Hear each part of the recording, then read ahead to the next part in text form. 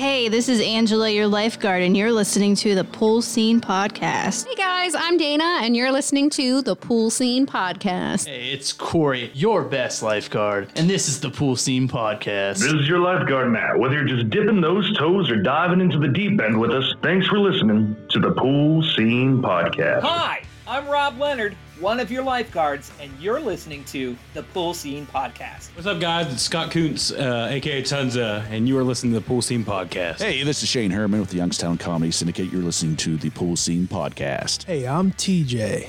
Hey, you, over there. Get ready to dive into the deep end on the Pool Scene Podcast, baby. Hey, this is Mag CH, and when I'm not lurking outside of Jim's windows, you can find me listening to the Pool Scene Podcast. This is internet sensation Matt Liller, here with the Pool Scene Podcast. Hello, Pool Sceners. This is one of your lifeguards, the American Zennial, Mike Kalenich. You are listening to the greatest podcast in town, the Pool Scene Podcast, with my boys, Jim and Kevin. Hey, this is Josh. I'm one of your lifeguards. You obviously have great taste in podcasting and love to be entertained from start to finish because you're listening to the Pool Scene Podcast.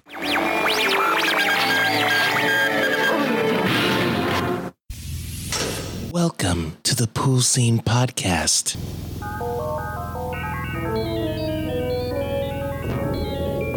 Refreshments are available in the lobby. And please, keep our theater clean by disposing of trash in specified containers. And remember, gift certificates are available for any special occasion. Enjoy the show.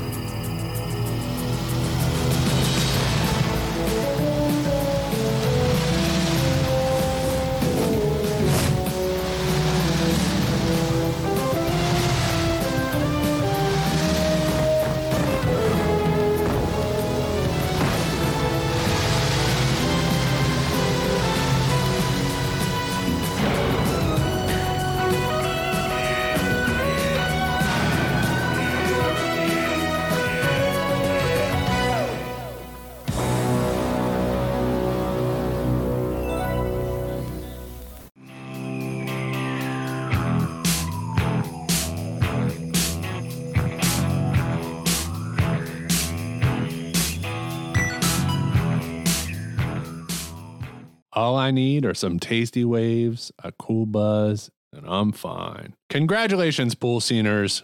You've done it. Thank you for your encouragement, your participation, your feedback, and above all else, thank you for listening to what we have to say. Reaching the 100 episode milestone has been a breeze. Thanks to all of you. So again, thank you. I am your host, Kevin, joined by the co-host with the jokes, Jim. Pool Sceners, welcome. We've reached the achievement from June 4th, 2020, in the middle of a pandemic. Here we are in May of 2022, episode 100. We've done it, Kev. Now, I don't wish I was the host with the most. I wish I was the host with the boat, but only so I could park in the driveway for us to drink beers in. Be a perfect occasion, which you will remember, Lethal Weapon. That's right, our Christmas special. Our Christmas special. They have a boat. They just sit in and drink beers in the driveway. How fucking great would that be? Me and you and the king of wishful thinking. Don't even care. I don't even need to license it or dock it or just park it in the driveway. Full of beer. Just sit in it and drink beer. You guys gonna take the boat out? It's rotting away? No, this is our beer drinking boat. Yeah. Their neighbors would tell people at their work about you. Yeah. Our neighbor, he just parks in the driveway and he climbs up in the boat and just drinks. He doesn't bother anybody. That's what he does. He just gets sunburned.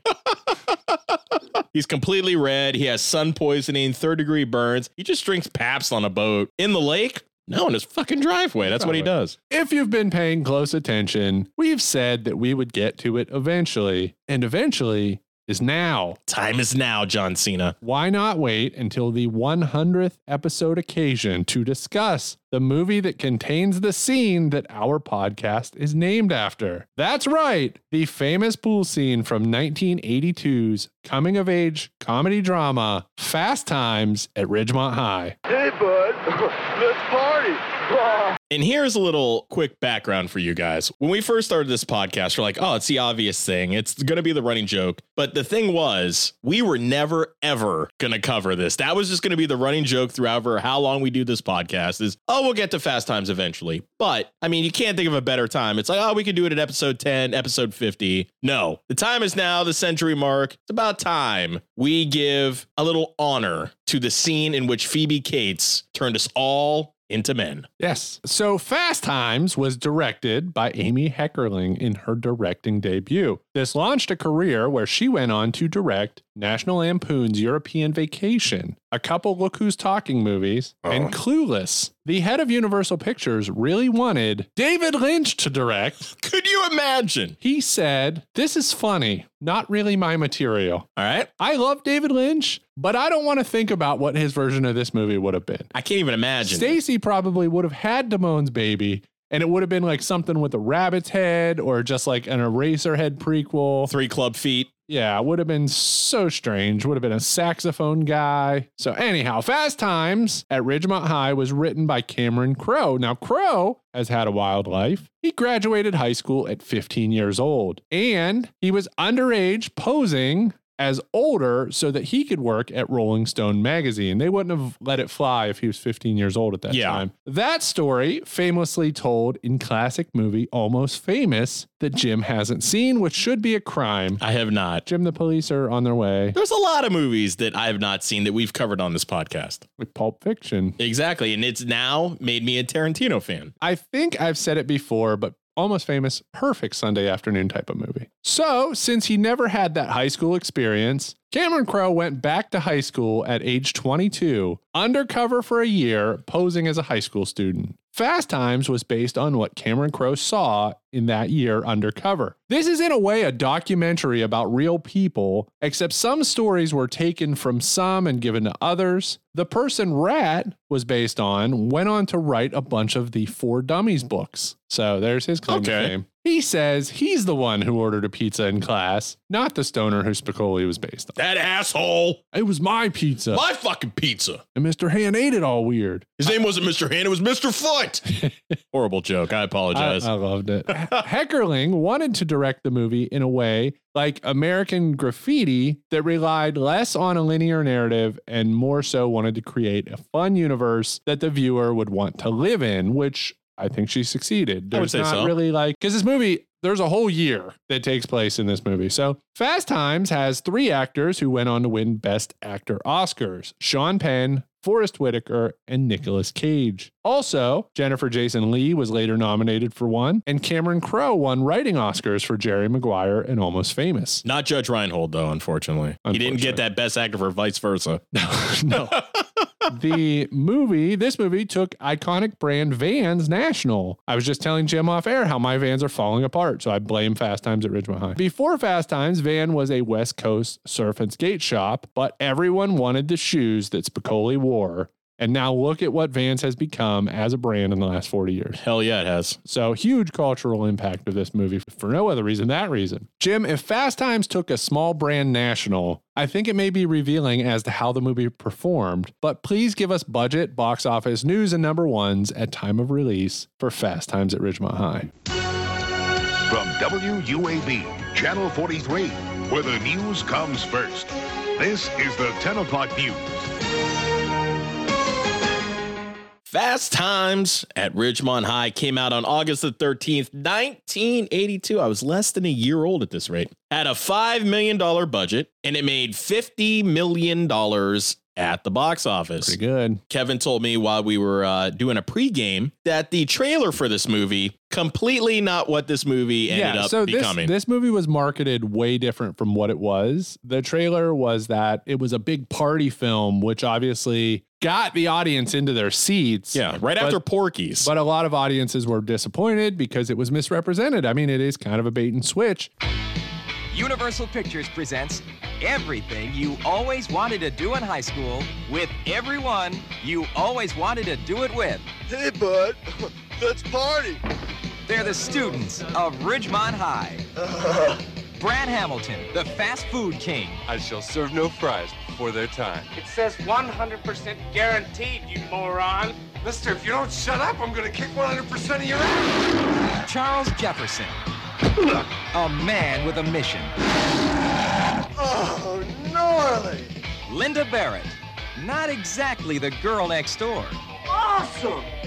Totally awesome. And Jeff surfs up Spicoli. People on lewds should not drive.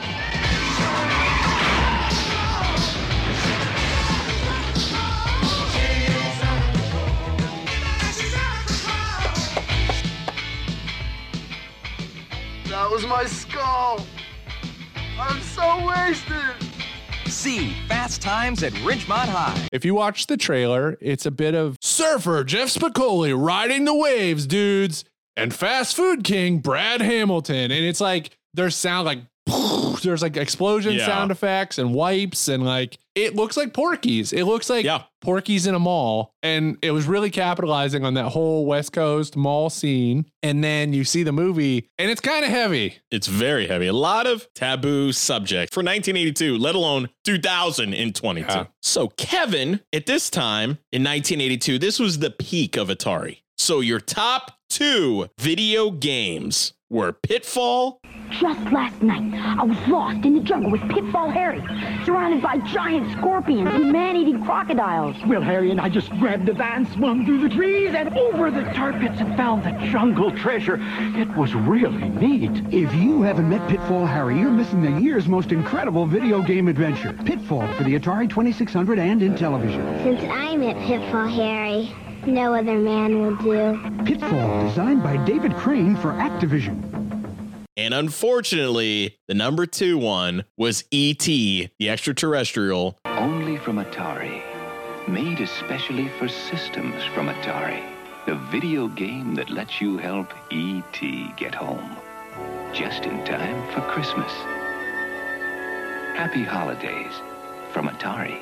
Which was, I would have to say, meanly accredited for bringing down the entire video game industry, which completely false. When you oversaturate a video game market with horrible games, you put everything on ET, and the guy who made this took a lot of shit for it. And when you hear about it, they said we need it within 6 months, then it was 6 weeks, and then I believe he said you needed to be done in 3 weeks. 6 hours. Yeah, I need it done in 6 minutes. Hey, I'll be back today. I'm going to need 50,000 copies of ET. And they ended up, the big lore was they buried it in a landfill, which they denied for years. But then there was a documentary a couple years ago where they dug them all up, found them, and they were selling like hotcakes on eBay. Like, this damaged ET is going for $600. And like the fucking trash game that's trash you can get for 1 cent. I have some, yeah. Shit. It doesn't have dirt on it, but exactly. Shit, Jim. Why didn't we just put some dirt on our copies and put them on eBay? Exactly. We could have said it came from the landfill. I mean, it would have been the Girard landfill, but still, it's a landfill. The number 1 toy at this time, I remember having one as a little kid, the Glowworm. Okay. Glowworm was the number 1 toy. Here's you saying worms weird again. Well, which is a good moment from the Pool Scene podcast. Well, once again, I don't think I say it weird at all. I consider worms, and you say worms. Because it's WORM. Yeah, but you say it like WARM. Well, I could be saying worms. Like Irish? Like phonetic. Oh, I got that bit. Worms there. I crush you like a worm. Worms, Roxanne. Worms. Kevin saw Roxanne for the first time in a long time. Well, yeah, first time in a long time. Grew up loving it. Same here. We're going to cover that movie because it's fucking crazy. It's so good. Kevin, I'm going to throw a little old school flavor back at you. We haven't done this in a very long time. For the 100th episode, we're going to bring it back. Kevin, it's the 100th episode celebration of what was going on with Alan Jackson in 1982. Yes. People started looking at me different, put me up on this pedestal like I was some kind of saint or something, and I was like, man, I'm just a singer, simple song. Kevin, you'd be shocked to find out there wasn't much information about Alan Jackson in 1982. His first songs didn't hit to 89. However, I dug deep and I found out Alan Jackson first started writing country music in 1982. And that's your Alan Jackson update. Welcome back, Alan. I bet he played like high school volleyball or something. Had to have. I was just a singer-songwriter volleyball player. And the fucked up thing is now, if you would find an Alan Jackson t-shirt at a flea market right now, you could probably flip it for $250. Like, I want a NASCAR shirt real bad, but I'm not paying $1,100 for a Dale Earnhardt shirt. I'm sorry, I am not. Right now, Kevin, we're going to go very old school. Let's throw it over to MTV News. Hi, I'm Mark Goodman, and this is the news that rocks. Big music thing happened. The first compact discs, or CDs, if you will, were released to the public in Germany. Ooh. Which makes sense because we gave them David Hasselhoff, even though we had him first. It's a good trade-off. We had some major television events in 1982. Kevin, professional wrestler Jerry the King Lawler, slaps actor Andy Kaufman, or as David Letterman would call it, Kaufman. Welcome back to the show, ladies and gentlemen. As you can tell, Andy Kaufman is here, sort of, and Jerry Lawler is also here. And is Andy? Are you coming in here again, or? I am sick of this bullshit. You are full of bullshit, my friend. I will sue you for everything you have. I will sue your ass. You're a motherfucking asshole. As far as I'm concerned, you hear me? A fucking asshole. Late Night with David Letterman. Kaufman responds by throwing coffee and shouting profanities at Lawler. The incident was later revealed to have been staged. This was such a work. Yeah, it was one of the biggest works ever. Probably say it is the biggest work ever because people were fooled to believing that that was a legitimate fight. Controversial take. And then Montreal Screwjob is a bigger Oh, work. yeah, that was pretty fucked up. Is it a work? Who knows? It'll probably go to Brett's grave. Exactly. I think it was 2 weeks later on SNL. It was Andy Kaufman's last appearance on Saturday Night Live. So boom, boom, Kaufman, huge time. The Superstation, Kevin, as most laymen would know as WTBS, debuts one of the first video game TV series, Starcade. Hi, I'm Jeff Edwards. You know, there's some brand new words in the English language that people now speak every day. Words like Tron, Xevious, Zaxxon, Mappy. Well, actually, they're not just words. They're some of the marvelous new video games being played by millions of people all over the world. You can see all these games, the new ones, the old ones, and some you've never seen before on Starcade, TV's first video arcade game show. Starcade, Monday at 5:35. On Superstation WTBS. Which is one of the best arcade game shows. Probably the only arcade game show next to Nick Arcade. I was going to say, it's no Nick Arcade. Yeah, I'm sorry. We all love Phil Lamar, but Starcade was the one that topped it all off. It was the best. Also, a pilot episode for Cheers airs on NBC in 1982. Was Sam wearing a piece? Sam always had a good tube. He always did. I still can't believe that that's real. Blows my mind. Well, it's not real, but I can't believe all these years. I always thought his hair was real. It was such a good tube, unlike William Shatner and like Burt Reynolds. Horrible tubes. Into sports. George, welcome to episode 100. Good evening, everybody. I'm George Michael, and welcome to The Sports Machine. Kevin, you'll love this little nugget. Howard Cosell denounces professional boxing during the broadcast of a WBC heavyweight championship bout between Larry Holmes, now here's where the movie part comes in, Kevin, and a clearly outmatched Randall Tex Cobb. Ooh. At the Astrodome in Houston, Cosell horrified over the brutality of the one-sided fight and said that if the ref did not stop the fight, he would never broadcast a professional fight ever again. Saw Randall Tex Cobb in Collision Course. Yes, we did. Randall Tex Cobb, like we've brought this up before. He's been in fucking everything. Yeah, it's crazy. I saw that nugget. I'm like, I have to report on it. Baseball time, Kevin. Kevin and I used to be real big baseball fans, and now it's almost virtually unbearable to watch. Outfielder Joel Youngblood becomes the only major league player to get 2 hits from 2 different teams in 2 different cities on the same day. How did that happen? He singles for the Mets in Chicago in the day game, traded after the game, then singles for the Expos in the Philadelphia night game. My first at bat, I get a base hit, knock in a run, and then I was taken out of the game, and I was like, wait a minute, I have a chance to have a good game here. He said, you've just been traded to the Montreal Expos. They're short players. They would like you to do everything you can to get there. And I said, absolutely, I'll do my best. How? That's fucking insane. And to this day, he's still the only one to ever do it. He's the only one that's ever going to do it because Exactly. I'm pretty sure they changed it. So we need you in Montreal. Let's go. And he had to play. Exactly. It's not like he got traded and got the day off. That's absolutely insane. I mean, there was some Guardians history. Yeah. Josh Naylor, first player to ever hit 2 3-run homers in the 8th inning or later. And he first player to post 8 RBI after the 8th inning or later. A thing that really sucked, kind of. The #1 movie in America at this time, Kevin, Friday the 13th, Part 3. Okay. Now, this was the Richard Brooker Jason. Wasn't a fan of it. This is when they went over the top of the 3D effects. You watch it now, not really that great of a Friday the 13th movie. However, one thing was great. Your number one song in America. And it was featured in Rocky 3 and 4 and 5 and 6. Survivor, Eye of the Tiger.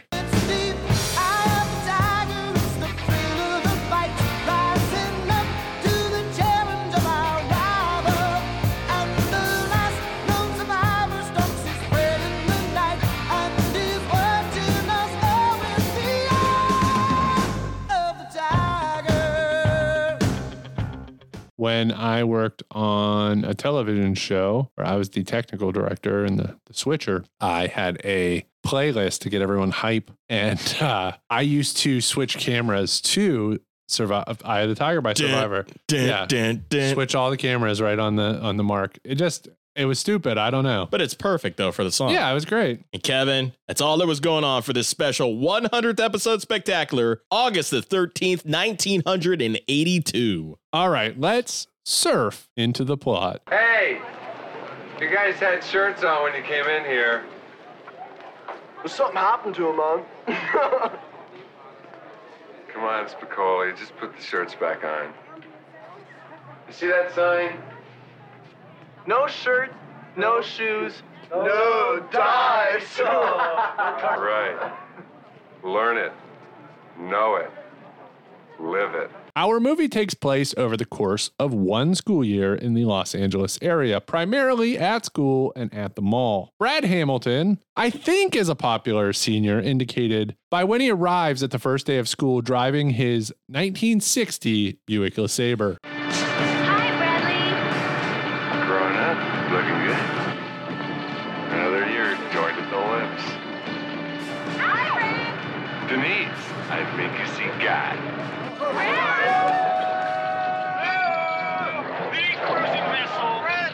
He's the most awkward, most popular guy I've ever seen. He's not a popular personality. Because if this movie was like later 80s, he would have been the nerd. No, he's fast food guy. He's a fast food king, He's a fast food king who doesn't play sports, anything like that. He drives like almost the equivalent of his dad's car. And then when he pulls in, everybody's like, you hear all the ADR, like, Brad, it's Brad. And you hear him go, ooh, looking good. He works at All American Burger and plans on breaking up with his girlfriend, Lisa.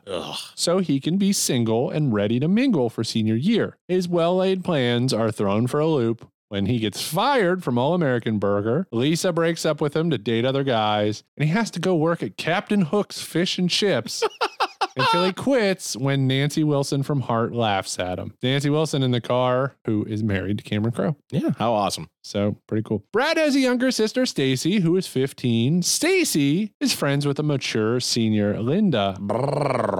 Post-mature, who provides him with provides her with sex and dating advice. How's it going?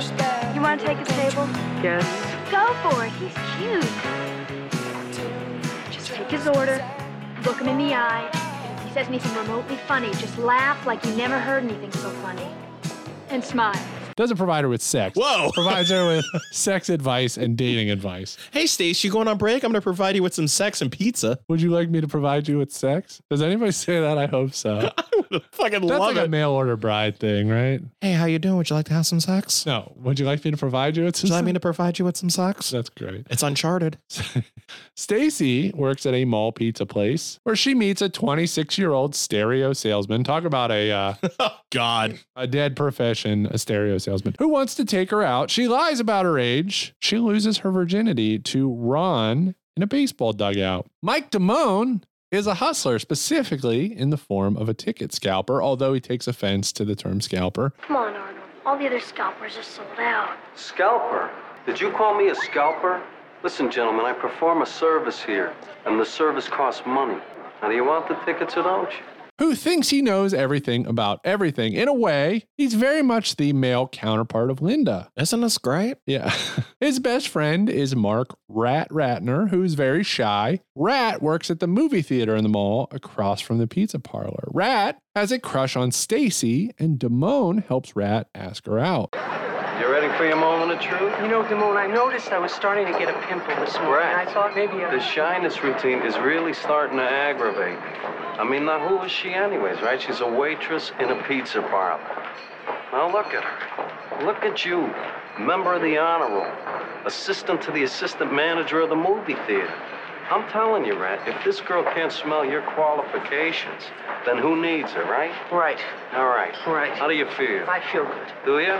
All right, now stop fucking around and go get her. They go on a date. They really like each other, but Rat's shyness gets the best of him when Stacy tries to make a move on him alone in her bedroom. She thinks that Rat's uninterested, and at school, she tells Damone that she likes him instead. Damone and Stacy end up having very quick sex in a pool house. I think that's an understatement about the quickness. And she gets pregnant. She asks that Damone cover half the cost of an abortion and give her a ride to the clinic. He agrees, but no shows when he can't come up with the money. She gets a ride from her brother Brad under the cover up that she's going bowling, but he's there waiting for her after the procedure. He agrees not to tell their parents. However, Linda is furious and spray paints Damone's car and locker. I told you to tell Mike to pay for it. Why didn't you tell him? Linda, he didn't show up. That little prick.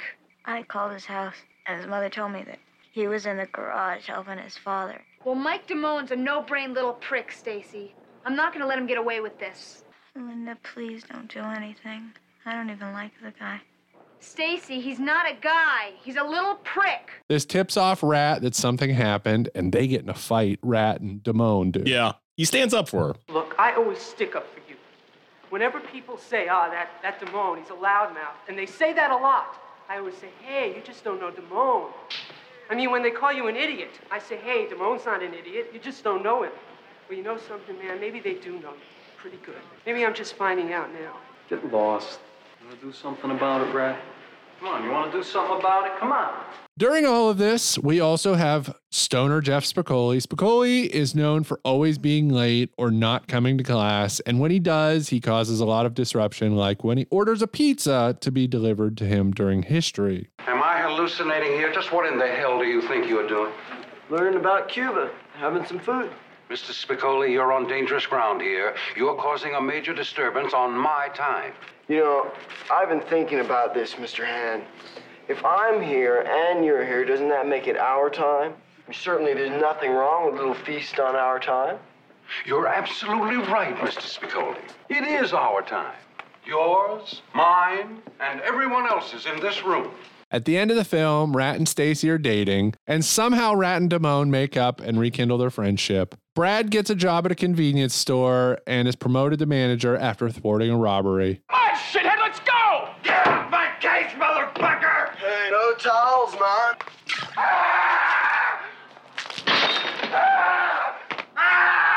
I got you, you son of a bitch! There goes your right home! Awesome! Totally awesome! All right, Hamilton. There's an epilogue, which we find out Damone is busted scalping Ozzy Osbourne tickets and has to get a job at the 7-Eleven. Linda goes to college, moves in with her professor. Spicoli saves Brooke Shields from drowning and blows the reward money, booking Van Halen to play his birthday party. We get a couple others too, like Mr. Vargas. He switches back to coffee. Now, good old Schiavelli. That epilogue scene specifically was supposed to kind of take a shot at like American Graffiti. Yeah. Because at the end of American Graffiti, the epilogue kind of like actually gives like some weight to what happens to the character. They specifically wanted this to be kind of like mundane and throwaway. It's perfect though. Yeah. I love it. It's really good. All right, let's move on to characters. Notice we reversed these. We have a reason we'll get to in a moment. Sean Penn as Jeffrey Jeff Spicoli. Christopher Reeve was considered. Can you imagine Superman? I cannot. Being Jeff Spicoli. No. Jennifer Jason Leigh as Stacy Hamilton works at Perry's Pizza in the mall. In real life, Jennifer Jason Leigh worked at Perry's Pizza for a month after being cast, but before filming began. Method actor. Yeah, I gotta love that. Her dad, Vic Morrow, was killed in the Twilight Zone movie helicopter incident 3 weeks before Fast Time was released. We've talked about that before. And Jodie Foster was considered for this role. Judge Reinhold as Brad Hamilton. Sean Penn read for this role. Judge Reinhold, who looks exactly the same now, got the role because he was dating the director's best best friend. It helps to know. He looked 40 at 24, and he still looks 40 at 64.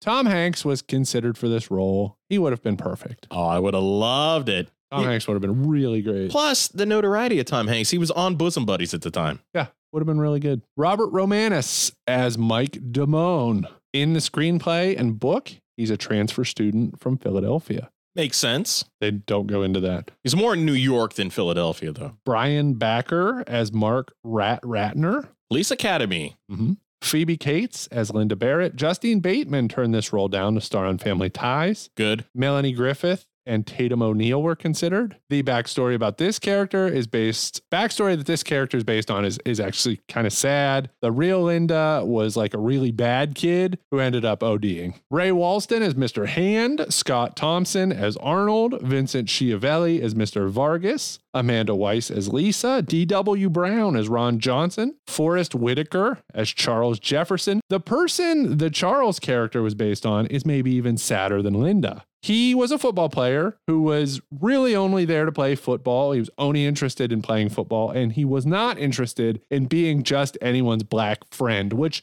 they kind of like hint at in the movie. When Damone like tries to buddy up to him and stuff. He was a black student at a predominantly like upper class white school. And he basically was like, I'm just here to put my 4 years in, do my football scholarship, get out. I don't want to be anybody's token black friend. Yeah. Just so they can say they have a black friend. Well, he ended up robbing a Radio Shack. Oh. And he lost his scholarship. So pretty sad. Kelly Maroney as Cindy, Tom Nolan as Dennis Taylor, Blair Ashley as Pat Bernardo, Eric Stoltz as Stoner Bud. Yeah. Auditioned for the role of Spicoli, still made the cut. Stanley Davis Jr. as Jefferson's little brother.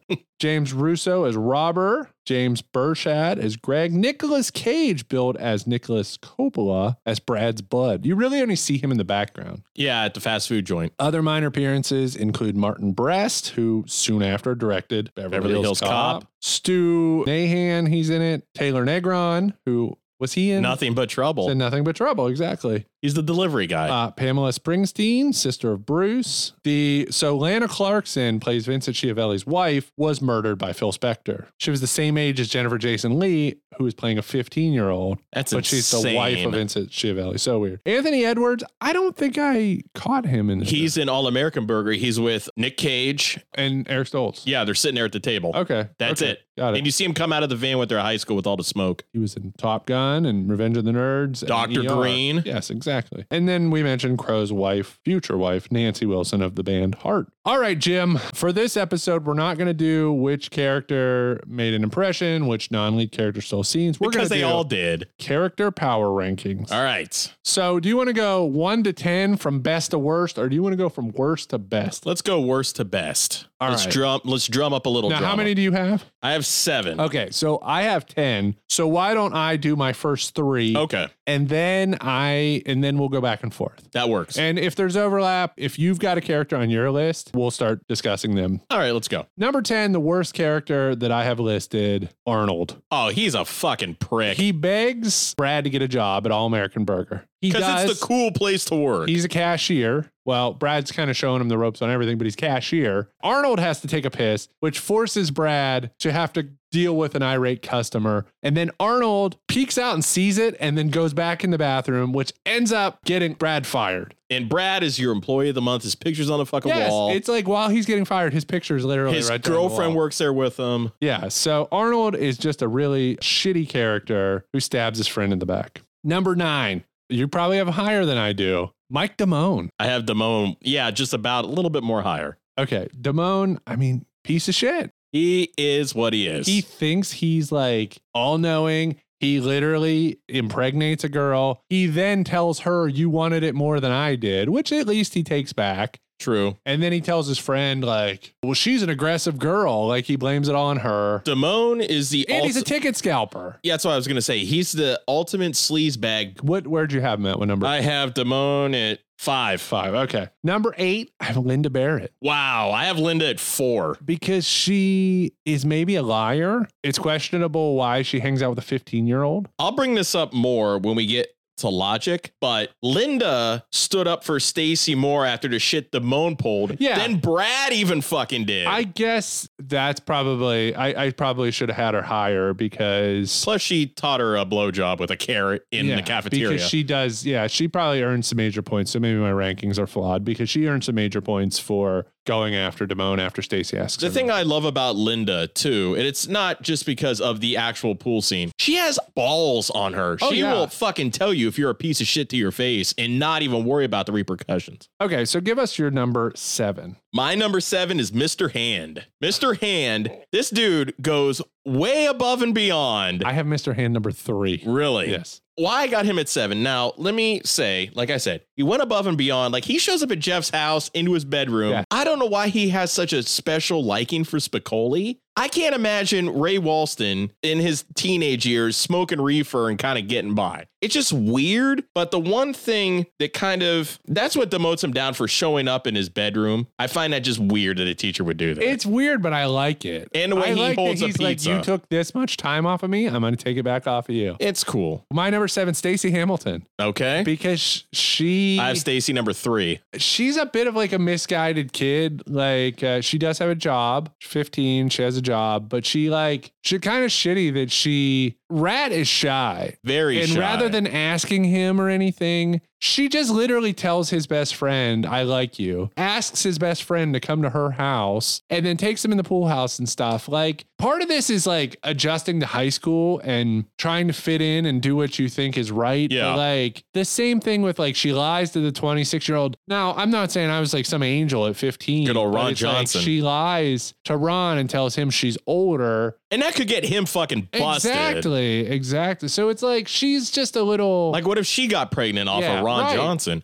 But here's the thing I feel bad about Stacy. I got Stacy at number 3. Their parents, Brad and Stacy's parents, just seem to be nowhere to be found. Mm-hmm. They're like, she's the ultimate definition of a latchkey kid. If anything, Brad is more of a father figure to her as the older brother than her actual parents, who we have no idea what's going on with their parents. I don't know if does she say they're on vacation? Maybe, but shit. I mean, look how she's trying to get through. And I understand, being a teenager, you're trying to find a place to fit in. You're awkward. But don't you think a mother would maybe give more guidance to her daughter where you can see the daughter starting to stray away a bit? Maybe. I don't know. I mean, then it goes back to Linda. Thank God for Linda. Who is your number 6? My number 6 is Jeff Spicoli. Okay. I get it. He's the stoner. He's the fun-loving stoner. But what does he fucking contribute to anything except he's my number 1. Really? I love Spicoli. Spicoli is this movie. And there was going to be a sequel. We'll talk about it later. The sequel was 100% in on Spicoli. I just think in the grand scheme of things, he's just there and everybody's like, well, it's Spicoli, oh, it's Jeff. And it's like, what? Spicoli doesn't, he has a fuck all attitude. He just lives with the waves, man. Right. In the character Spicoli's based off of, I think I'm going to remember this right. If anybody's read the book, tell me if I'm wrong. The real character Spicoli's based off of, everybody loved him at school because he just was like a stupid goof. And then I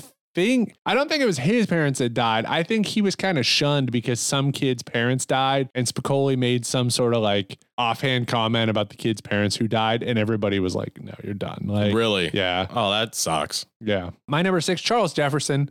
Okay. There's nothing bad. I mean, it's just like, he's not a titular character or anything. Like I don't have him even ranked. We'll talk about it shortly, but like, he gets a couple moments in the movie, but mostly he's just a character that's there. That's sort of like at every school. Yeah. He's like your star jock. Basically. Exactly. So my number 5 is Damone. He is what he is. And when you think he's going to take that turn and become better than what you think he is, no. He's just a fucking piece of shit. He is. He's a piece of shit. I mean, that whole thing where he's, like you brought up, the whole abortion thing. Well, you wanted it more. Yeah. Like, what the fuck, man? You fucked up. You were there. And then when Arnold, why do I keep saying Arnold? When Rat forgets his wallet at dinner, he asks Spicoli to bring it. And Spicoli's like, I don't know. I'm really busy. You mean Damone? What did I say? You said Spicoli. Jesus Christ. I've got Arnold and Spicoli here instead of Rat. Yeah. So when Rat asks Damone to bring his wallet. Damone's like, I don't know, I'm really busy. He's watching Leave It to Beaver. Exactly. So, and then he's real weird when he shows up. That whole relationship is very odd to me. Yes. I don't All know the relationships why. in this movie are odd. But those two Everyone are just... that's friends in this movie doesn't make sense. But then again, Rat would be the one to explain it to his parents, where his parents would be like, we don't want you hanging around him. You don't know him like I do, which All he right. does that. Well, let's round these out so we can get to some scenes before we give too much away. I have number 5. I have Mark Ratner. He's shy. You know what I mean? He's just like a 15-year-old kid. He's very shy. He works at the movies. Not a lot to say. Like, no. About, I mean, good or bad. He's just, like I said, he's a shy kid. He's trying to find a place to fit in. Yes. So my number 4, I have Linda, the most adult member of this entire movie. Yes. I have 4, Brad Hamilton, the fast food king. It's just his whole great title, comedy of errors type of storyline is kind of funny. Okay, so my number 3, I have Stacy. Okay. So I think that's, a lot of this movie is based around Stacy and her coming of age. Her and Brad are really like the main characters. Yep. I had Mr. Hand number 3 because I dig it. I like the whole, just weird, him making an example out of Spicoli all the time. And we love Ray Walston because, we covered him in Rad, the season 5 premiere. He's the one that you expect him to be like the prick, but in the end, he seems to be the good guy. Yeah, he's a good guy. He just puts on a... So my number 2 is got Rat. You feel for the guy. He's just trying so hard to fit in. It finds this girl that he thinks is way beyond his league. They hit it off and he's stuck there. I don't think I could put him higher because of how he holds his hands up to fight. Come on. You got Mr. Hand pretty high. Look how he holds a pizza. That's true. Number 2, Mr. Vargas. Oh, I love Mr. Vargas. It's insane that he takes the kids to like do a fucking autopsy. Just random. Just like, and then his whole thing is he switched to Sanka. He loves Sanka. My number 1. Number 1. Brad Hamilton. Okay. I love Brad. I would say he's the main character of the movie. I would say he's the main character. Like I said, he's the most weirdest choice for a popular character in a high school. People adore Brad. He's the all-American nice guy, even though he's also the fast food king. I wonder if that has something to do with the book. I wonder if maybe Brad was an amalgamation of other characters and they like took a popular kid. It would make perfect sense. But then like switched him with like some kid who worked at fast food. Like he's earned everything he's got. So you got to love Brad. It just makes no sense he's popular. And then my number 1 is number 1. Jeff Spicoli. So with that said, let's find out which scenes made a splash. You see what I did there? Yes. Jim, I think we have to say it together. It's the number 1 by far. The pool scene. Oh my God. We've been building up to 100 episodes for the scene we named the show after. It is the famous Phoebe Cates taking her bikini top off. Do you want to go ahead and set the stage for the scene?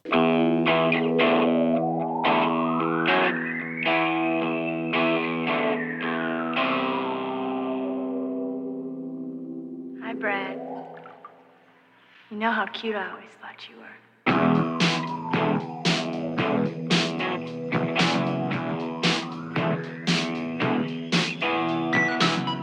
Brad just fucking said, screw this. I'm not dressing like a pirate anymore. Sees Nancy Wilson, quits his job, comes back to the house. Stacy and Linda poolside. Yeah. Brad has had this crush on Linda. You don't really hear it or he doesn't, but you can tell. Yeah, sure. Linda's wearing a red bikini. He notices her. He goes in the bathroom and starts, every fucking guy to this scene, myself included, goes in the bathroom and just starts fantasizing about her. So his fantasy specifically is Phoebe Cates climbing out of the pool, slow motion to our theme song, Cars Moving in Stereo. Yes. And then in slow motion, she unclasps the front of her bikini. And there they are. And exposes herself. She wasn't 18 at the time. She was very nervous to do the nude scene. And she put up a big fight about, she was afraid the neighbors would see. And they were like, you're about, 1 million people are about to see you topless. You're worried about the neighbors. What are you worried about the neighbors for? I've listened to some podcasts with Amy Heckerling. And at the time, there was this expectation where when the studios were signing on to films, and Porky's probably had something to do with this. I would say so. Signing films, it was like, well, you've got to show 3 pair of tits. Or you've got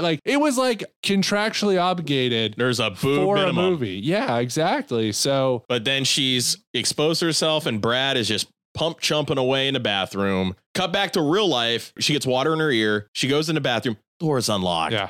everybody has made this accident of not locking the door. Your parents come in, whatever. She comes in, notice he's beaten off, and he says one of the best lines in the movie. Can anybody fucking knock anymore? So her reaction to that scene was genuine. He brought a big dildo to set. So when he is there, like beaten off, and she walks in, he's stroking a big dildo. Yeah, and she sees the big dildo. So her reaction. So yeah, I mean, we literally named the pool scene podcast is named after the That pool scene. scene in Fast Times at Ridgemont High. Exactly. Kevin, what do you got next? I don't know. Why are you continuously late for this class, Mr. Spicoli? Why do you shamelessly waste my time like this? I don't know.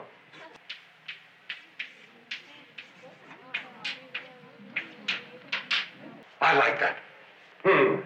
I don't know. That's nice. Mr. Hand, will I pass this class? Gee, Mr. Spicoli, I don't know. That's nice. I really like that. You know what I'm going to do? I'm going to leave your words on this board for all my classes to enjoy, giving you full credit, of course, Mr. Spicoli. Spicoli being brought into Mr. Hand's class, open shirt, bagel in the front of his pants. Why, I don't know. He just has a bagel tucked into the front of his jeans. Reeking a weed. Mr. Hand demands an explanation for Spicoli's action, and his answer is, I don't know. And then Mr. Hand writes it on the chalkboard and says he's leaving it up for all of his classes. I don't know. And he just sits back and just admires it. I'm going to use that from now on, Mr. I'm going to keep it up there for all my classes. So good. And he thinks it's a compliment. Yeah. Something about, I mean, me and Jamie Grant watched this movie a bunch, and something about the bagel in the front of his pants is just so funny to me. Literally a bagel just tucked into his jeans. I love it. It's so random. My next one is Damone giving Rat date advice how to take Stacy out, what he should do. First of all, Rat, you never let on how much you like a girl. Oh, Debbie. Hi. 2, you always call the shots. Kiss me.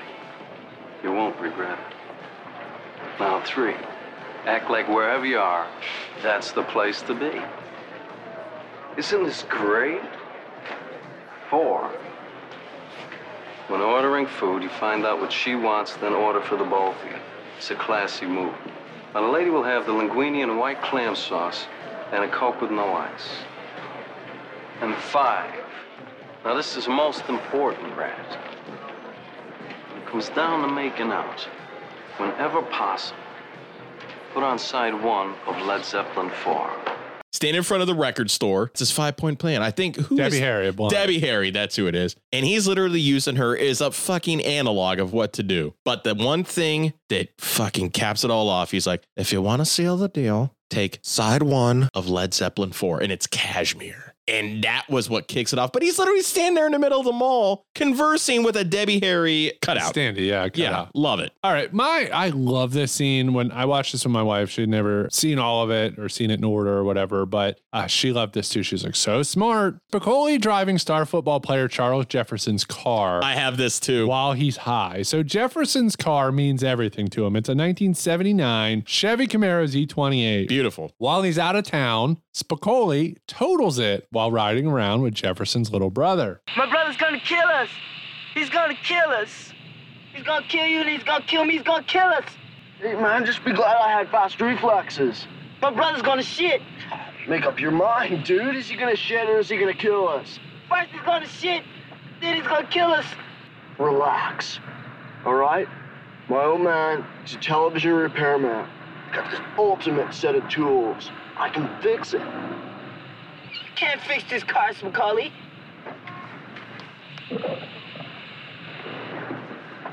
I can fix it.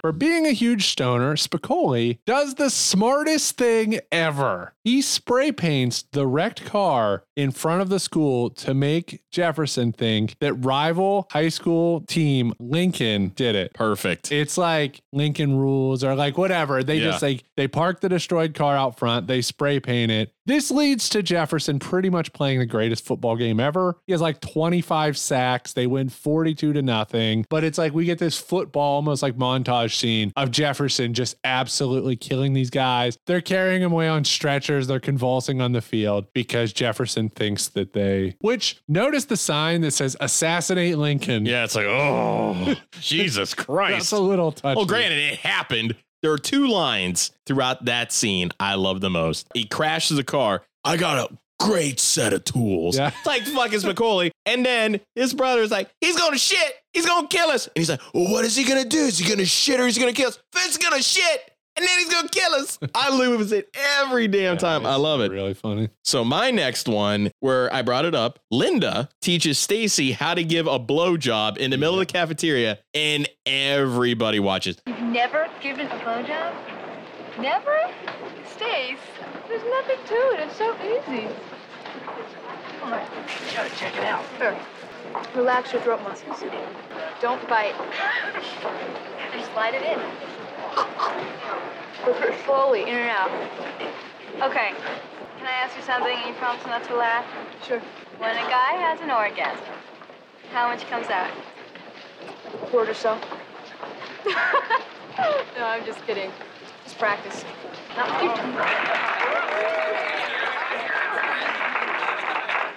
She's not concealing this. Nope. They fillet a carrot. I'm like, where are the teachers to go, whoa, you got to stop? Because all these guys, of course, hormonally charged guys, I'd be watching it too. And she's... You might have came. Might have came in your Oh, pants. I would have made multiple comes. There's no doubt in my mind about it, but holy shit, was it hot. I have Mr. Hand showing up at Spicoli's house to get back the 8 hours of time that Spicoli wasted by so weird teaching him history. Mr. Hand. Well, were you going somewhere tonight, Jeff? Yeah, graduation dance. It's the last school fiesta of the year. Well, I'm afraid we've got some business to discuss here, Jeff. Did I do something wrong, Mr. Hand? According to my calculations, Mr. Spicoli, you wasted a total of 8 hours of my time this year. And rest assured, that is a kind estimate.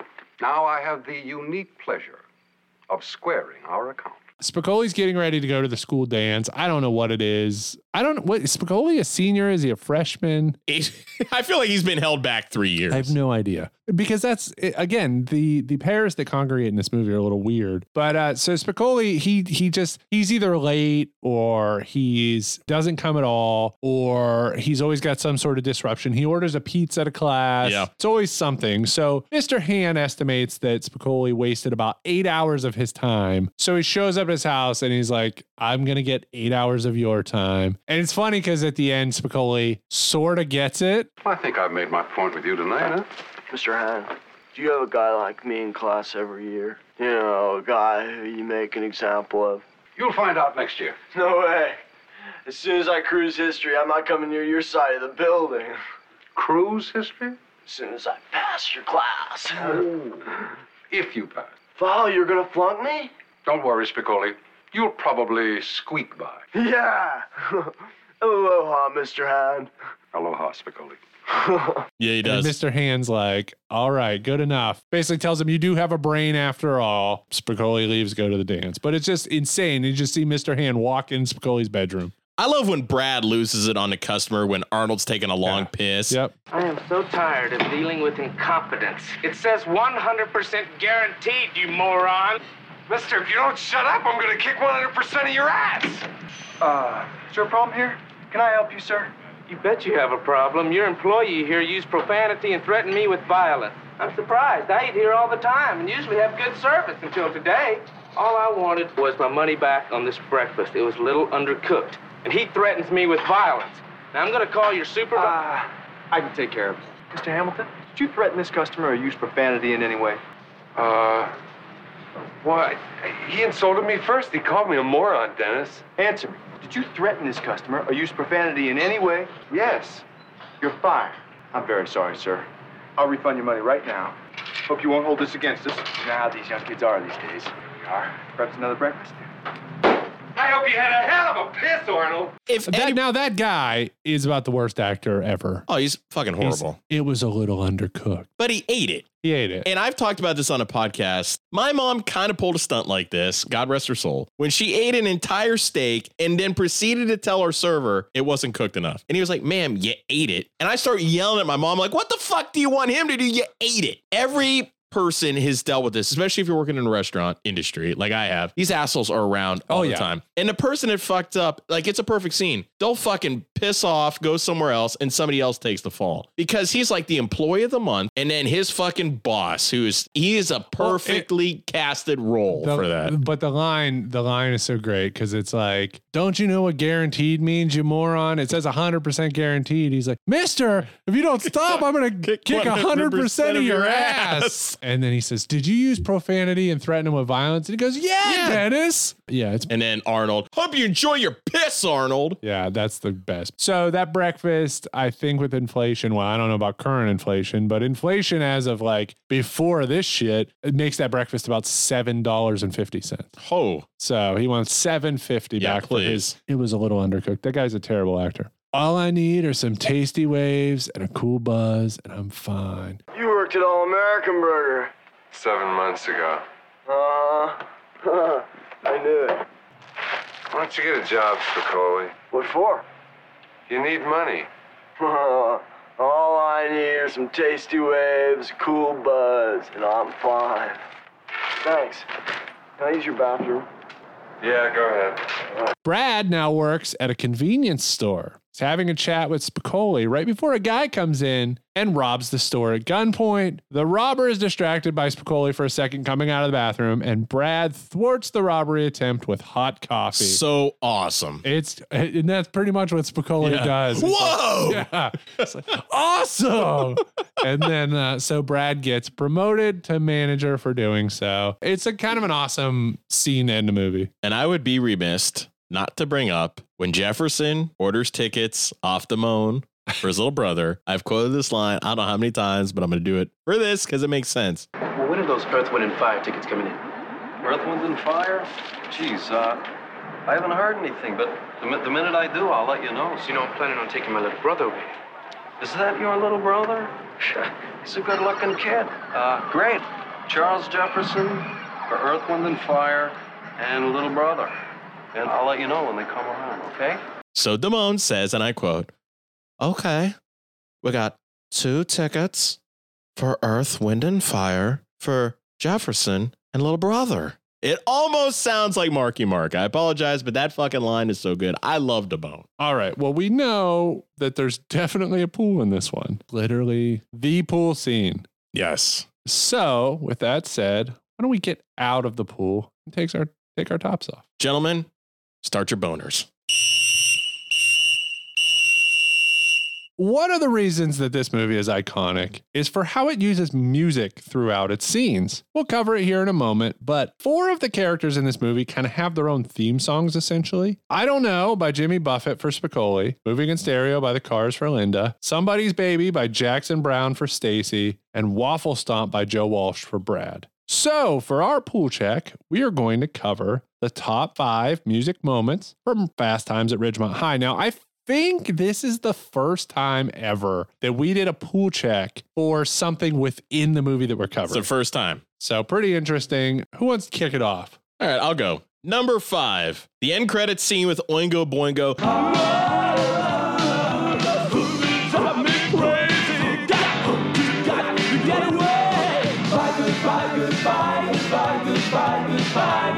Oingo Boingo is a staple of 80s movies. We covered it with Bachelor Party. You can't have an 80s movie without Oingo Boingo. Another one we need to cover, Back to School, Oingo Boingo party scene. Yes, it's awesome. My number 5, it was right before Goodbye Goodbye. It's So in Love by Timothy B. Schmidt. Are we two? No one else but me and you. So in love. So in love. So much in love. So in love.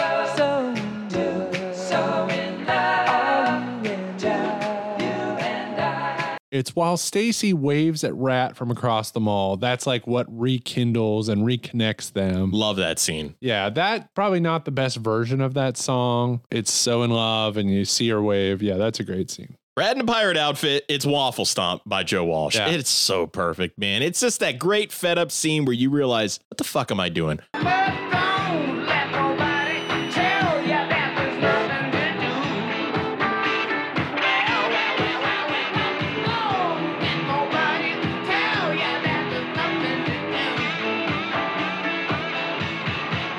I'm making contact with this chick who I think is digging me. But then I realized she's laughing at me because I look fucking ridiculous. It's such a good statement for everybody has shit jobs. And it's just a good fucking perfect theme for Brad. I love it. Is cocaine the reason that's called waffle stomp? I always thought now in the literal sense, from what I know, and it's probably wrong, a waffle stomp is when you take a shit in the shower and you stomp it into the drain. Wait.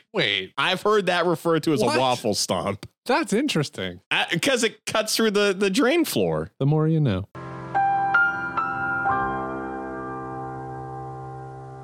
Spicoli showing up at the dance to perform Wooly Bully with the live band. Hey, come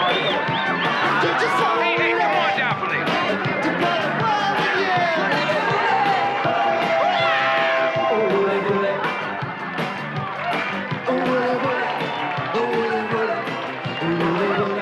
So cool. So funniest thing about this is they pull up in the van, they open the door, you see Eric Stoltz and Spicoli get out. You see all the smoke come out. Anthony Edwards. And Sean Penn asked the director if he could drink some beers. And she was like, okay, just this one scene, that's it. They smoked real pot. It's authentic. It's authentic when they're getting out of the van. So he goes into the school dance and pretty much goes into the dance. I know this song. Straight on stage, they have a high school, or not a high school band, like a wedding band, whatever, performing at the dance. And Spicoli gets up on stage and sings Wooly Bully, and no one throws him off like the girl trying to get in the cage at UFC. Which is one of the best. Wasn't even a spear, it was a push-off. Stop doing that shit. You fucking idiots. What is wrong with people? And I would fucking throw her friends out for filming it. Yes. This girl, long story short, this girl basically says, I'm going to get in the octagon. And it's on TikTok. And she runs down the aisle, climbs up on the octagon, and just gets pummeled by a security guard who just, like, Fresh Prince throws her. Yeah. Right off the octagon. My next one, how can you not, every time I hear this song, I'm like, oh my God, it's Sex in the Dugout. It's somebody's baby. Yeah. Oh my God.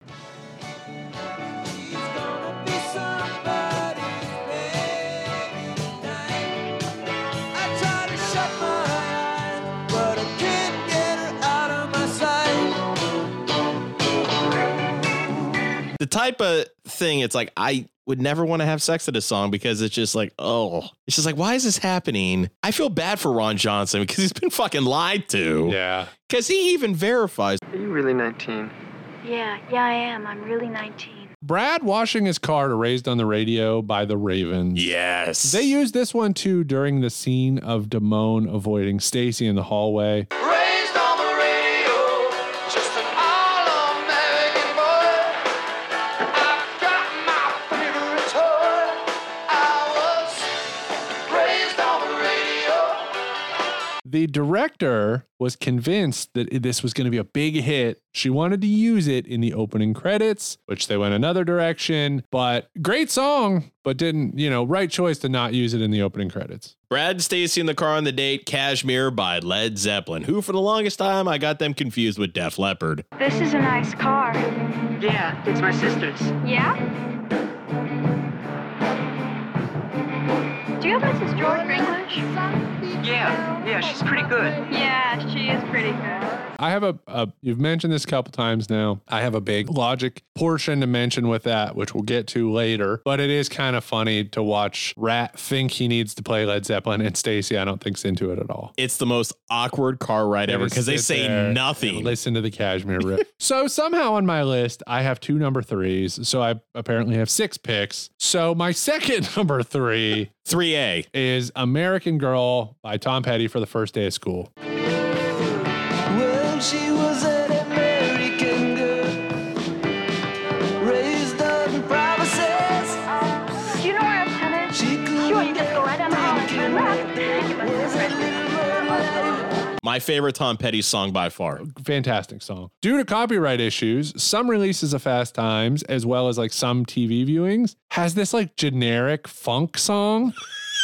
It's real weird. It completely like sucks. It sucks because I don't know what it was, but there's something with the copyrights can only be used. I'm on gonna have to look certain at my releases. copy because I don't even recall. Yeah. American Girl, great song, iconic, probably maybe the best Tom Petty song. But yeah, it's really funny. Or I don't not funny. Fucking American Girl's hilarious. I was thinking funny because I was like, what if it was Last Dance with Mary Jane? It just makes sense to the Just tempo. play Last Dance with Mary Jane over the first day of school. One more time to kill the pain. So what's your number 2 then? My number 2 is the cars moving in stereo during the iconic pool scene. It's my number 1.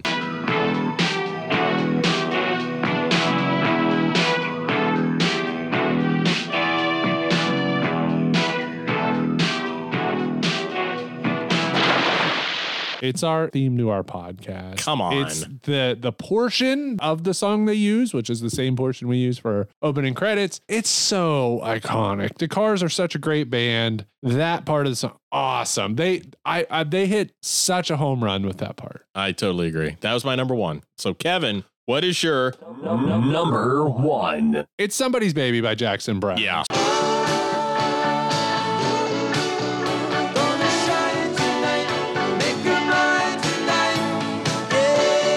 You know, Ernest Hemingway would always like, if he mentioned it was raining, you knew like somebody was going to die. There was always like a bad scene. So in this movie, anytime they play Jackson Browne, Somebody's Baby, it foreshadows like the awful things that are going to happen to Stacy. So this, to me, this is the song I most relate to this movie. So like when somebody says Fast Times at Ridgemont High, it's weird because I don't think of cars moving in stereo. I think of this, of Jackson Browne, Somebody's Baby. I agree. So one of those awful things that happens to Stacy, losing her virginity in a dugout under surf Nazis graffiti. And then they bring it back again when she makes the mistake of fucking Damone in the pool house. This is like Stacy's Poor Decision theme song. So another interesting music note about the dugout scene is that you can see spray painted in the dugout, "Disco Sucks." Yeah. This is a reference to Disco Demolition Night, which we've talked about here on some episodes. Okay, so let's mention some of the ones that didn't get mentioned. The opening credits montage at the mall, too. We've got the beat by the Go-Go's. Amy Heckerling was a little incorrect about how big of a hit Raised on Radio would be because We've Got the Beat by the Go-Go's was that huge. Good. Belinda Carlisle. Sleeping Angel by Stevie Nicks when Damone is trying to get money for his half of the abortion and when Stacy's waiting for him to show up and give her a ride to the clinic. How fucked up is that, by the way? How many people does he still need to collect money on? In a way, Damone's kind of a nice guy that he's basically giving fucking free tickets to people. Well,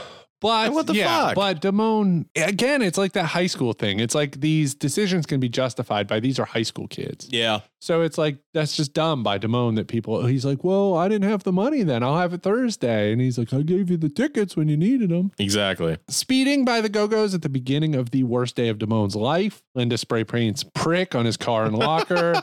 And then Rat calls him out and tries to fight him in the locker room. And what does he say in that scene? I woke up in a good mood. Such a douche. I Don't Know by Jimmy Buffett during Mr. Hand's final exam. And I think that's all of them. And we covered it. Let's put our tops back on. Get back in the pool. Doesn't anybody fucking knock anymore? Man, I'm never gonna talk to those guys again. I'm the one who got Arnold and Dave their jobs there in the first place.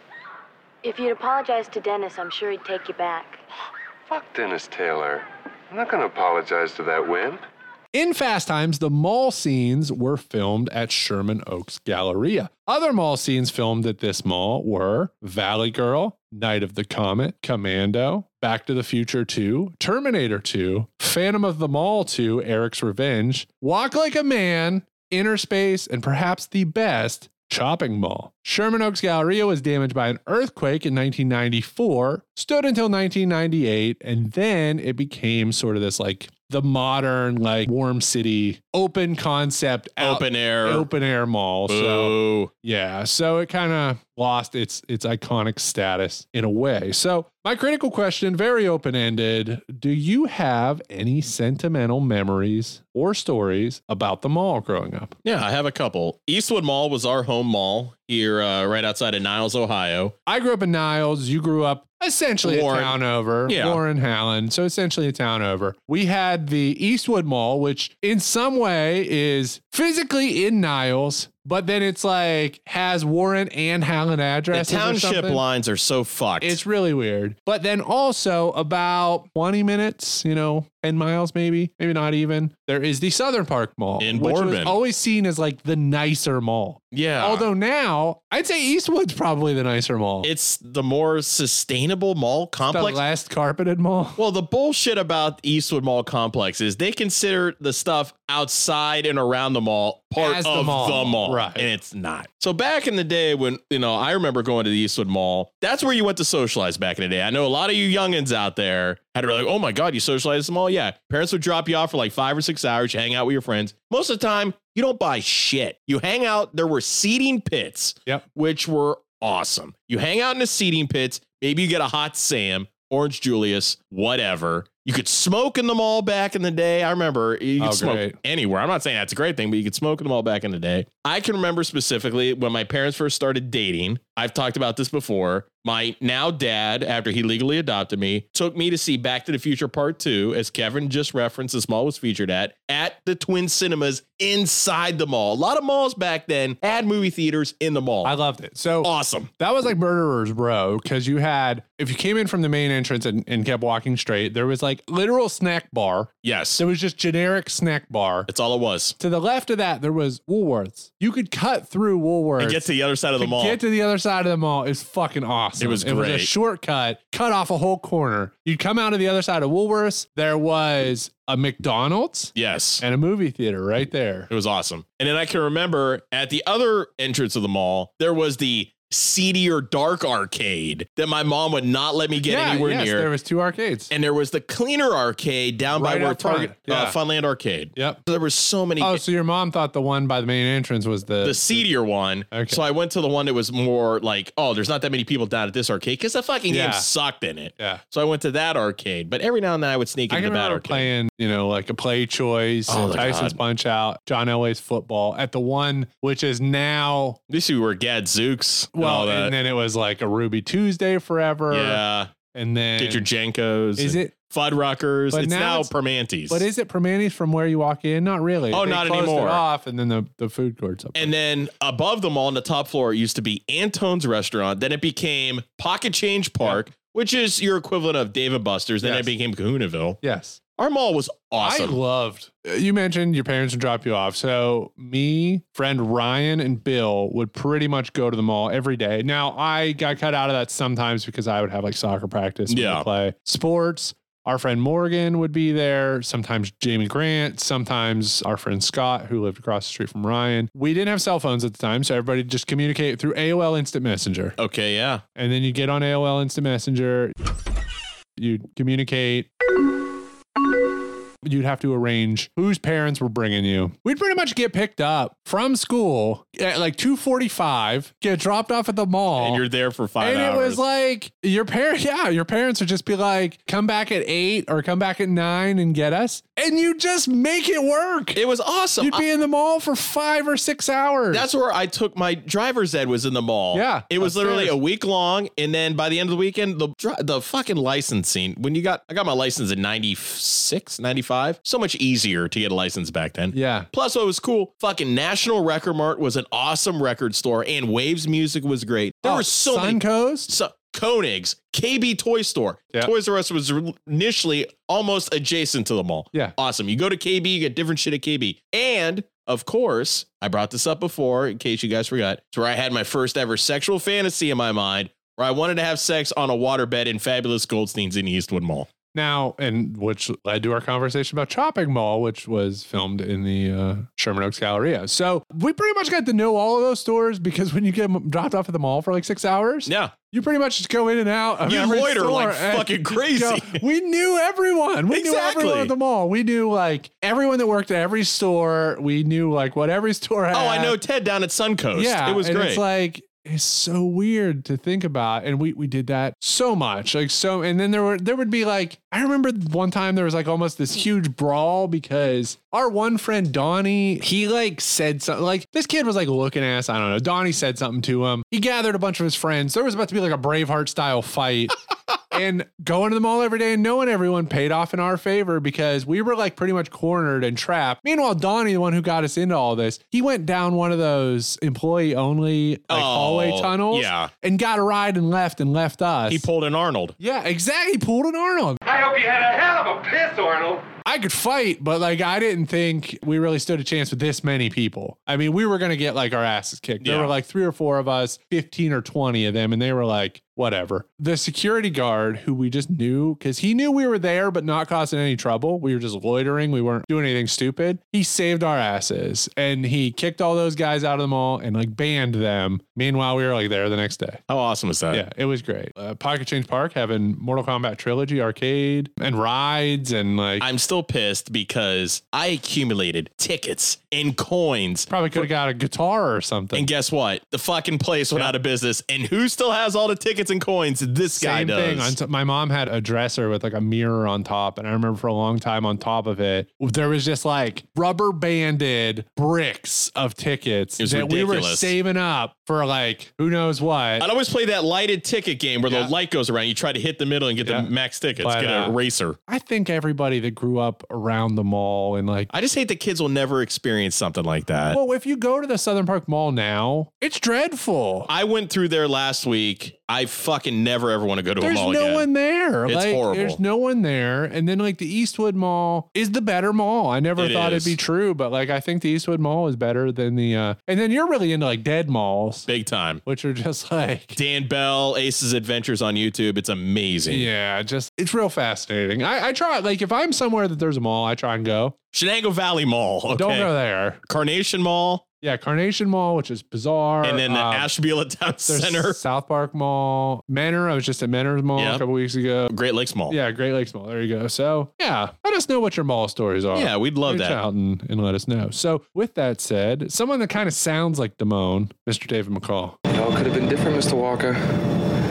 You should have allowed nature to take its course. I can totally hear him saying that to Stacy. Start off with logic. I'll start. Maybe it's something with California, but this movie isn't in order. This all takes place in one school year from basically right before the first day through the end of school. We see the first day of school, and then it leads up. We see Christmas, but then after Christmas, we see high school football. High school football usually happens in the fall. Yeah. So unless in California, the high school football happens in the spring for some reason. I think they fucked that one up. Football happens after Christmas. Yeah. I don't understand. Because God forbid if you would get injured. Yeah. You're supposed to have it in the fall. You get injured, you can rest up in the spring and still be eligible for a college scholarship. Right. So even if they went deep into the playoffs, it would be over by Christmas. Pretty much. So weird. My big point of contention is how in the hell does Brad not kill Damone after the whole abortion? Exactly. He's very mellow about it. I would fucking find Damone and snap his fucking neck. Why does he forgive him? It's like, oh shit, it happened. Sorry. Especially because Rat is now dating Stacy. It's just going to be cool to bring him around. Like, what the hell, Brad? Grow a set. Hey, Stacy, do you want to go to the mall and hang out with... Isn't this great? Hang out with Damone, who you had to abort his baby. It's so fucked up. And Brad is the popular kid in school. Him fucking putting his foot down against Damone would add up so much. But no, it's Linda who's standing up for her. Why do people buy tickets off Damone and not like Ticketmaster? How did Ticketmaster work in 82? I'm assuming you would just have to call. Well, there had to have been somewhere you could have bought tickets. Yeah. I mean, it's not like, because look at Dazed and Confused. Yeah. You know, they were all going in the morning to line up for Aerosmith tickets or whatever. They maybe had to go out, drive to the city to do it. I don't understand this Los Angeles area. There are probably a lot of places that sold tickets. Why do people rely on Damone? Yeah, it's so odd. Unless he gets it at like a discounted rate. But then again, we don't know the legitimacy of these fucking tickets to begin with. So there's a deleted scene. You were talking about Ron Johnson earlier. Yeah. There's a deleted scene where Ron Johnson sends flowers, which that might be in the movie, where he sends flowers to Stacy. But he tries to call her house and her mom answers the phone. And I'm pretty sure her mom. Oh, there they are. Reveals that Stacy's at like some high school function or something. This is his car.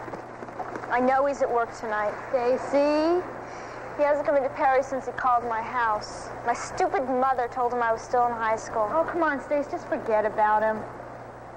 What if I wrote a note and told him I was 15? Oh, don't you dare. Stacy, he's an idiot. So that's when Ron realizes she lied. And that's why when she's like, he never, he stopped talking to me or whatever. They cut that from the movie, which is fine because then it just comes off that Ron was like only in it for sex. Yeah. A huge one. And this is maybe more of another critical question. Is Linda's boyfriend Doug fictional? It sure as hell seems like or it. Does she make him up for clout or is he real? I always thought she made it up for clout because she sounds like she's the one that has her shit together. Secretly, she doesn't. No. It's not all golden star shines, you know? Golden star shines. Yeah, it's a new one. Yeah, I think that Doug might not exist because you see like hints where Stacy asks Linda, she says, how long does Doug last? And she says 30 or 40 minutes. And she goes, Doug takes forever. Come on. He takes 20 to 30 minutes. I thought you said he took 30 to 40 minutes. Yeah, that's right. I'm sorry. I meant 30 to 40 minutes. why? How long did Damone last? And she was like, oh, 20 to 30 minutes. And she's like, oh, that's pretty good for a high school boy. And she's like, I thought you said he lasted 30 to 40. And she's like, oh, yeah, it's 30 to 40. She's get caught in lies all the time. And so either she actually does date Doug and she's just lying about how good everything is, or he doesn't exist. Because Stacy thinks that, you know, she has it all together, that she's the one who has the perfect boyfriend, the perfect sex life. Yeah. Fucking 30 minutes. Jesus Christ. That'd be like 5 sandwiches for me. So my big one by far is how the hell does Spicoli get Jefferson's wrecked car back to the school so Jefferson can see it all fucked up? Who does he know to get a wrecked car in front of the high school? I thought about that. I'm like, unless he was able to drive it wrecked, I don't know where that was in proximity to the high school. They had like bricks and shit all over it. Yeah, I don't know. Unless he was able to drive it wrecked. Exactly. How did they tow it to the high school? Unless he found a tow truck driver, he gave him weed, and he said, get this to the high school and spray paint it. Genius. He's an actual genius. Hey, what else you got? Damone's offended by being called a scalper, but he's literally a scalper. That's what he is. Rat, on the first day of school, somehow gets himself absolutely covered in gum. In the locker. It's like all over himself, all over his sweater. It's bad. How? Stacy and Linda giving the carrot blowjobs at lunch. Oh. This scene was originally written to take place in a hot tub while both actresses were nude. Can you imagine that? But, they changed it to avoid an X rating. So there were a lot of things in this movie that they had to tow around because they were afraid of the X rating, which is one of them was there was a full nude scene with showing Damone's rig. They cropped it so that you wouldn't see his rig. Again, why you're allowed to see like female full frontal and female topless. I feel like we saw more in Porky's, and Porky's was an R-rated movie. Yeah. What the hell? Don't know. But yeah, so the carrot blowjob thing, it's like, did they not care that anyone was watching, or did they just not think about it? Or like, I think Linda wanted to put on a performance. When Rat first goes to talk to Stacy at her job, this is my biggest, most irritating one. When Rat first goes to talk to Stacy at her job, she's selling a slice of pizza to a guy. She says, 110, and you get 5 cents back. it's $1.10. Guy hands her money. She says, your change is 5 cents. So he handed her $1.15 for $1.10. Did they have different denominations of money back in 1982? Why the hell did he add a nickel? But I don't know. Was he just like, oh my God, she's so hot. Ugh. Gave her a dime and a nickel, and she's like, and why wouldn't she just be like, you gave me too much? She's like, your change is 5 cents. What change? Couldn't she have seen you giving me too much? So you had mentioned a couple times, Damone tells Rat to play side 1 of Led Zeppelin 4 as part of his 5-part plan. Yeah. When he takes Stacy on a date. This isn't correct. Big time. Kashmir is not on Led Zeppelin 4. It's on Physical Graffiti. Producers could not get the rights to Kashmir, but I think as a favor to Cameron Crowe, Led Zeppelin gave Cameron Crowe Kashmir. So they should have changed. They couldn't have gone back and filmed a quick 5-minute scene and go, put on side 1 of Physical Graffiti by Led Zeppelin. Yes, Boom. but no. So it's not on there. So he says, and they could probably explain that. Maybe he didn't have it, you know, maybe it's whatever. When Brad is delivering food for Captain Hooks, his delivery is to IBM. They're probably working on some big shit at that time. I would say so. IBM in 1982. They're about ready, personal computer. And his boss says something like, Hamilton, I'll take over the fryer for a while. Those boys at IBM ordered a whole stack of those catch of the day boxes. I told them that you would personally deliver them within the hour. He says like, that's the 5th time today or the 5th time this week they've ordered. So it's like something big was probably happening at IBM. Can you imagine showing up to IBM dressed like that, delivering food? Well, that's what he tried to do. He tried to take off the outfit or the uniform, and the boss was like, no, you got to wear it. My last one, Rat and Stacy go to dinner in his sister's car. When they get back to her house, she says, sorry it got broken into and your stereo got stolen. So his stereo gets stolen. They go inside. She shows him her photo album. She starts making moves on him. They kiss, but then he abruptly gets up and he's like, I gotta go. And she's like, why? Like, what's wrong or whatever? And he says, my sister's just really like particular about her car. And I understand that this is just a made up excuse, but wouldn't Stacy say she's not going to care about her stereo that was stolen?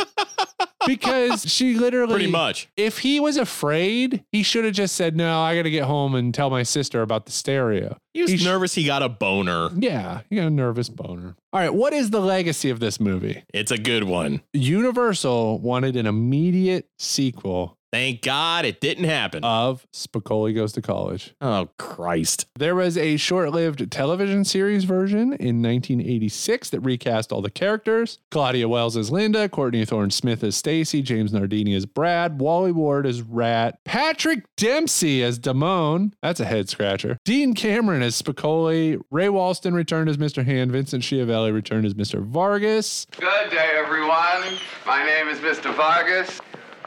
Look, I'm a little slow today. I just switched to Sanka, so have a heart. Ran on CBS for 7 episodes, had an Oingo Boingo theme song. CBS does not seem like the proper network. No, so 7 episodes is all it lasted. I still want to watch it. Yeah, I want to watch it. I love Dean Cameron, so. Yeah, I would say, I mean, obviously, like I said, this movie launched Vans into the stratosphere. The actors, this movie has like more actors in it of any teen movie ever that like ended up having big careers. Cause like, look at something like American Pie. Like none of those guys have careers anymore. No, not anymore. Just if at all, they're very small. No, Chris Klein did not get the Oscar for Best Picture in Street Fighter. Or Chun-Li. Or like, yeah, some of these like teen movies and stuff. It's unbelievable. It is unbelievable what Fast Times did. Like seriously, Tremendous. When you watch the movie and see everyone that's in it, it's crazy. It's iconic. It's one of the top films of all time. It's one of the top teen movies of all time. And it's a lot heavier again than what the trailer leads you to believe. So with that said, stick around for some plugs. Pool Sceners, thank you once again for checking out the podcast this week. And don't forget, if you guys missed an episode, check us out, Apple, Spotify, Podbean, and other podcast listening sites. And while you're there,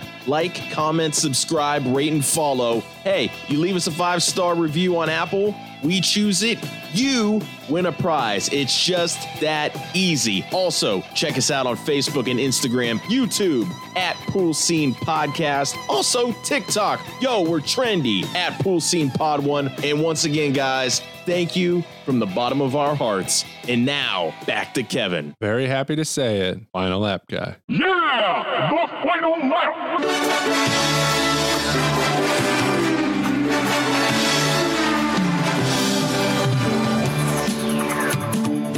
All right, 100 episodes. Jim, winding down episode 100. Yes. For the final lap, we thought we'd go down memory lane a bit. Yes. So we're going to talk about some of our favorite moments from the first 99 episodes. Oh, we have so many damn good ones. You go ahead, start. I'll say our guest. Oh, it's been amazing. Our first guest, JC, on Dirty Dancing. Corey and Tunza from Game Lag. They've been on a couple times. Mag CH, Corey Hayes, 3 times. 3 times. Justin from Dead Ink Apparel, who we hope to have on again soon. Kevin and Megan from Midnight Movie Podcast, and we were on their podcast. TJ, who we love, always comes through with some major issue. He always has that big He always thought. has like some big epiphany. It's amazing. All of our Youngstown Comedy Syndicate friends, Chief Matt Lillard, Shane Herman, Michael Kalenich, Josh Winters. My wife Dana even made an appearance. Yes. For Rock of Ages when we covered a musical. You're singing into her asshole? Yeah, yes.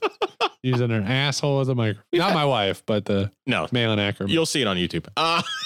The reconnection that I had with Mark Wahlberg, still to this day, I would have to say Fear is probably my favorite episode we ever did. Yeah, I love Fear. It just worked out perfect. Fear, Lost Boys. Yeah. I will say We Are the World. I feel like Love that. I feel like we really accomplished something with that one. You put a lot of work I'm into the really research. proud of that one because I just feel like we accomplished, the definitive, I would put that up against anything, the definitive We Are the World companion piece. It's really good. And there's been a couple times I've almost passed out from laughing. The realization where I got Jonathan Sheck confused with Dolph Lundgren for Kindergarten Kindergarten Cop 2 is still unbelievable. Kindergarten Cop 2 is unbelievable because I can't believe we watched it, but we did because of the deep ends, which we hope to bring back at some point. Yes. And then Chinese speaking vampires. Fucking what an amazing, speaking of epiphanies, that I was literally at the Dollar Tree down by my street. I messaged you. I sent you a picture. I was like, I'm picking this up. It's $1. Yeah. Go figure. And the then journey. The lucky handful of you pool sceners out there that we sent a copy and some goodies to. You can't find that anywhere now. Yeah.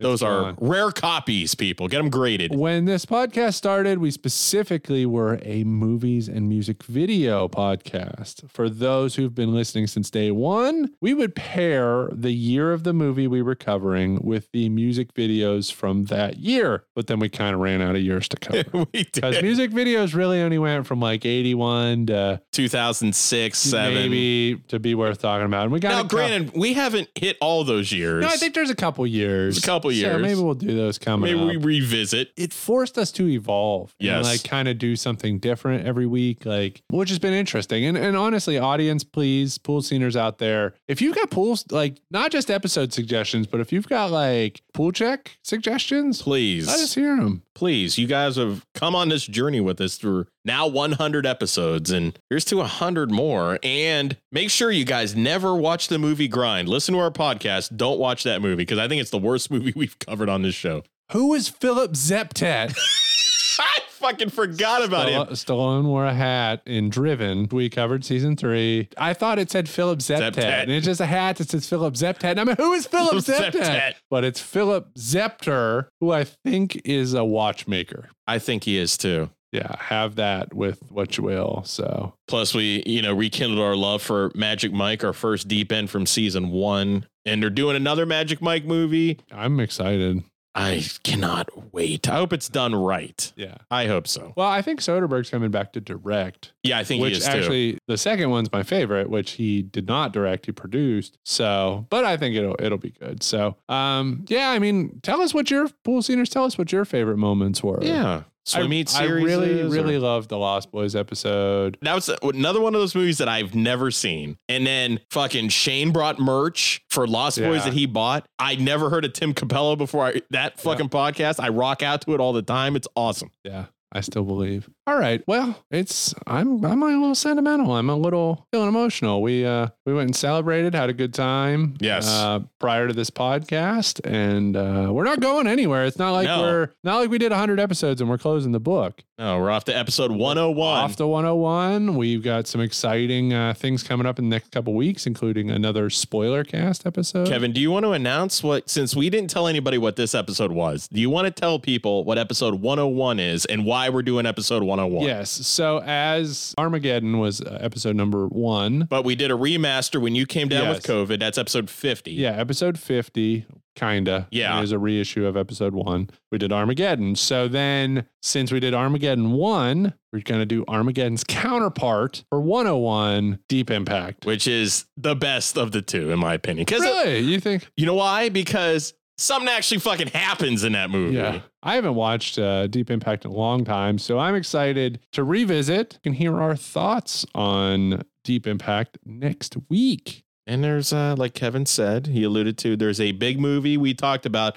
It's been delayed twice that is finally coming out and is going to be a spoiler cast. Yeah, spoiler cast. We've done a couple of those. And we hope you stay along the journey with us for another 100 episodes. And we hope you continue to participate with the social media pages and reaching out to us. Before I forget, one of the best moments of the show is what you close every show with just about. Yeah. Is what you thought he said in Fear. Yes. I always saw the Fear trailers, see Marky Mark's little face through the keyhole. And I think he says, Silencia!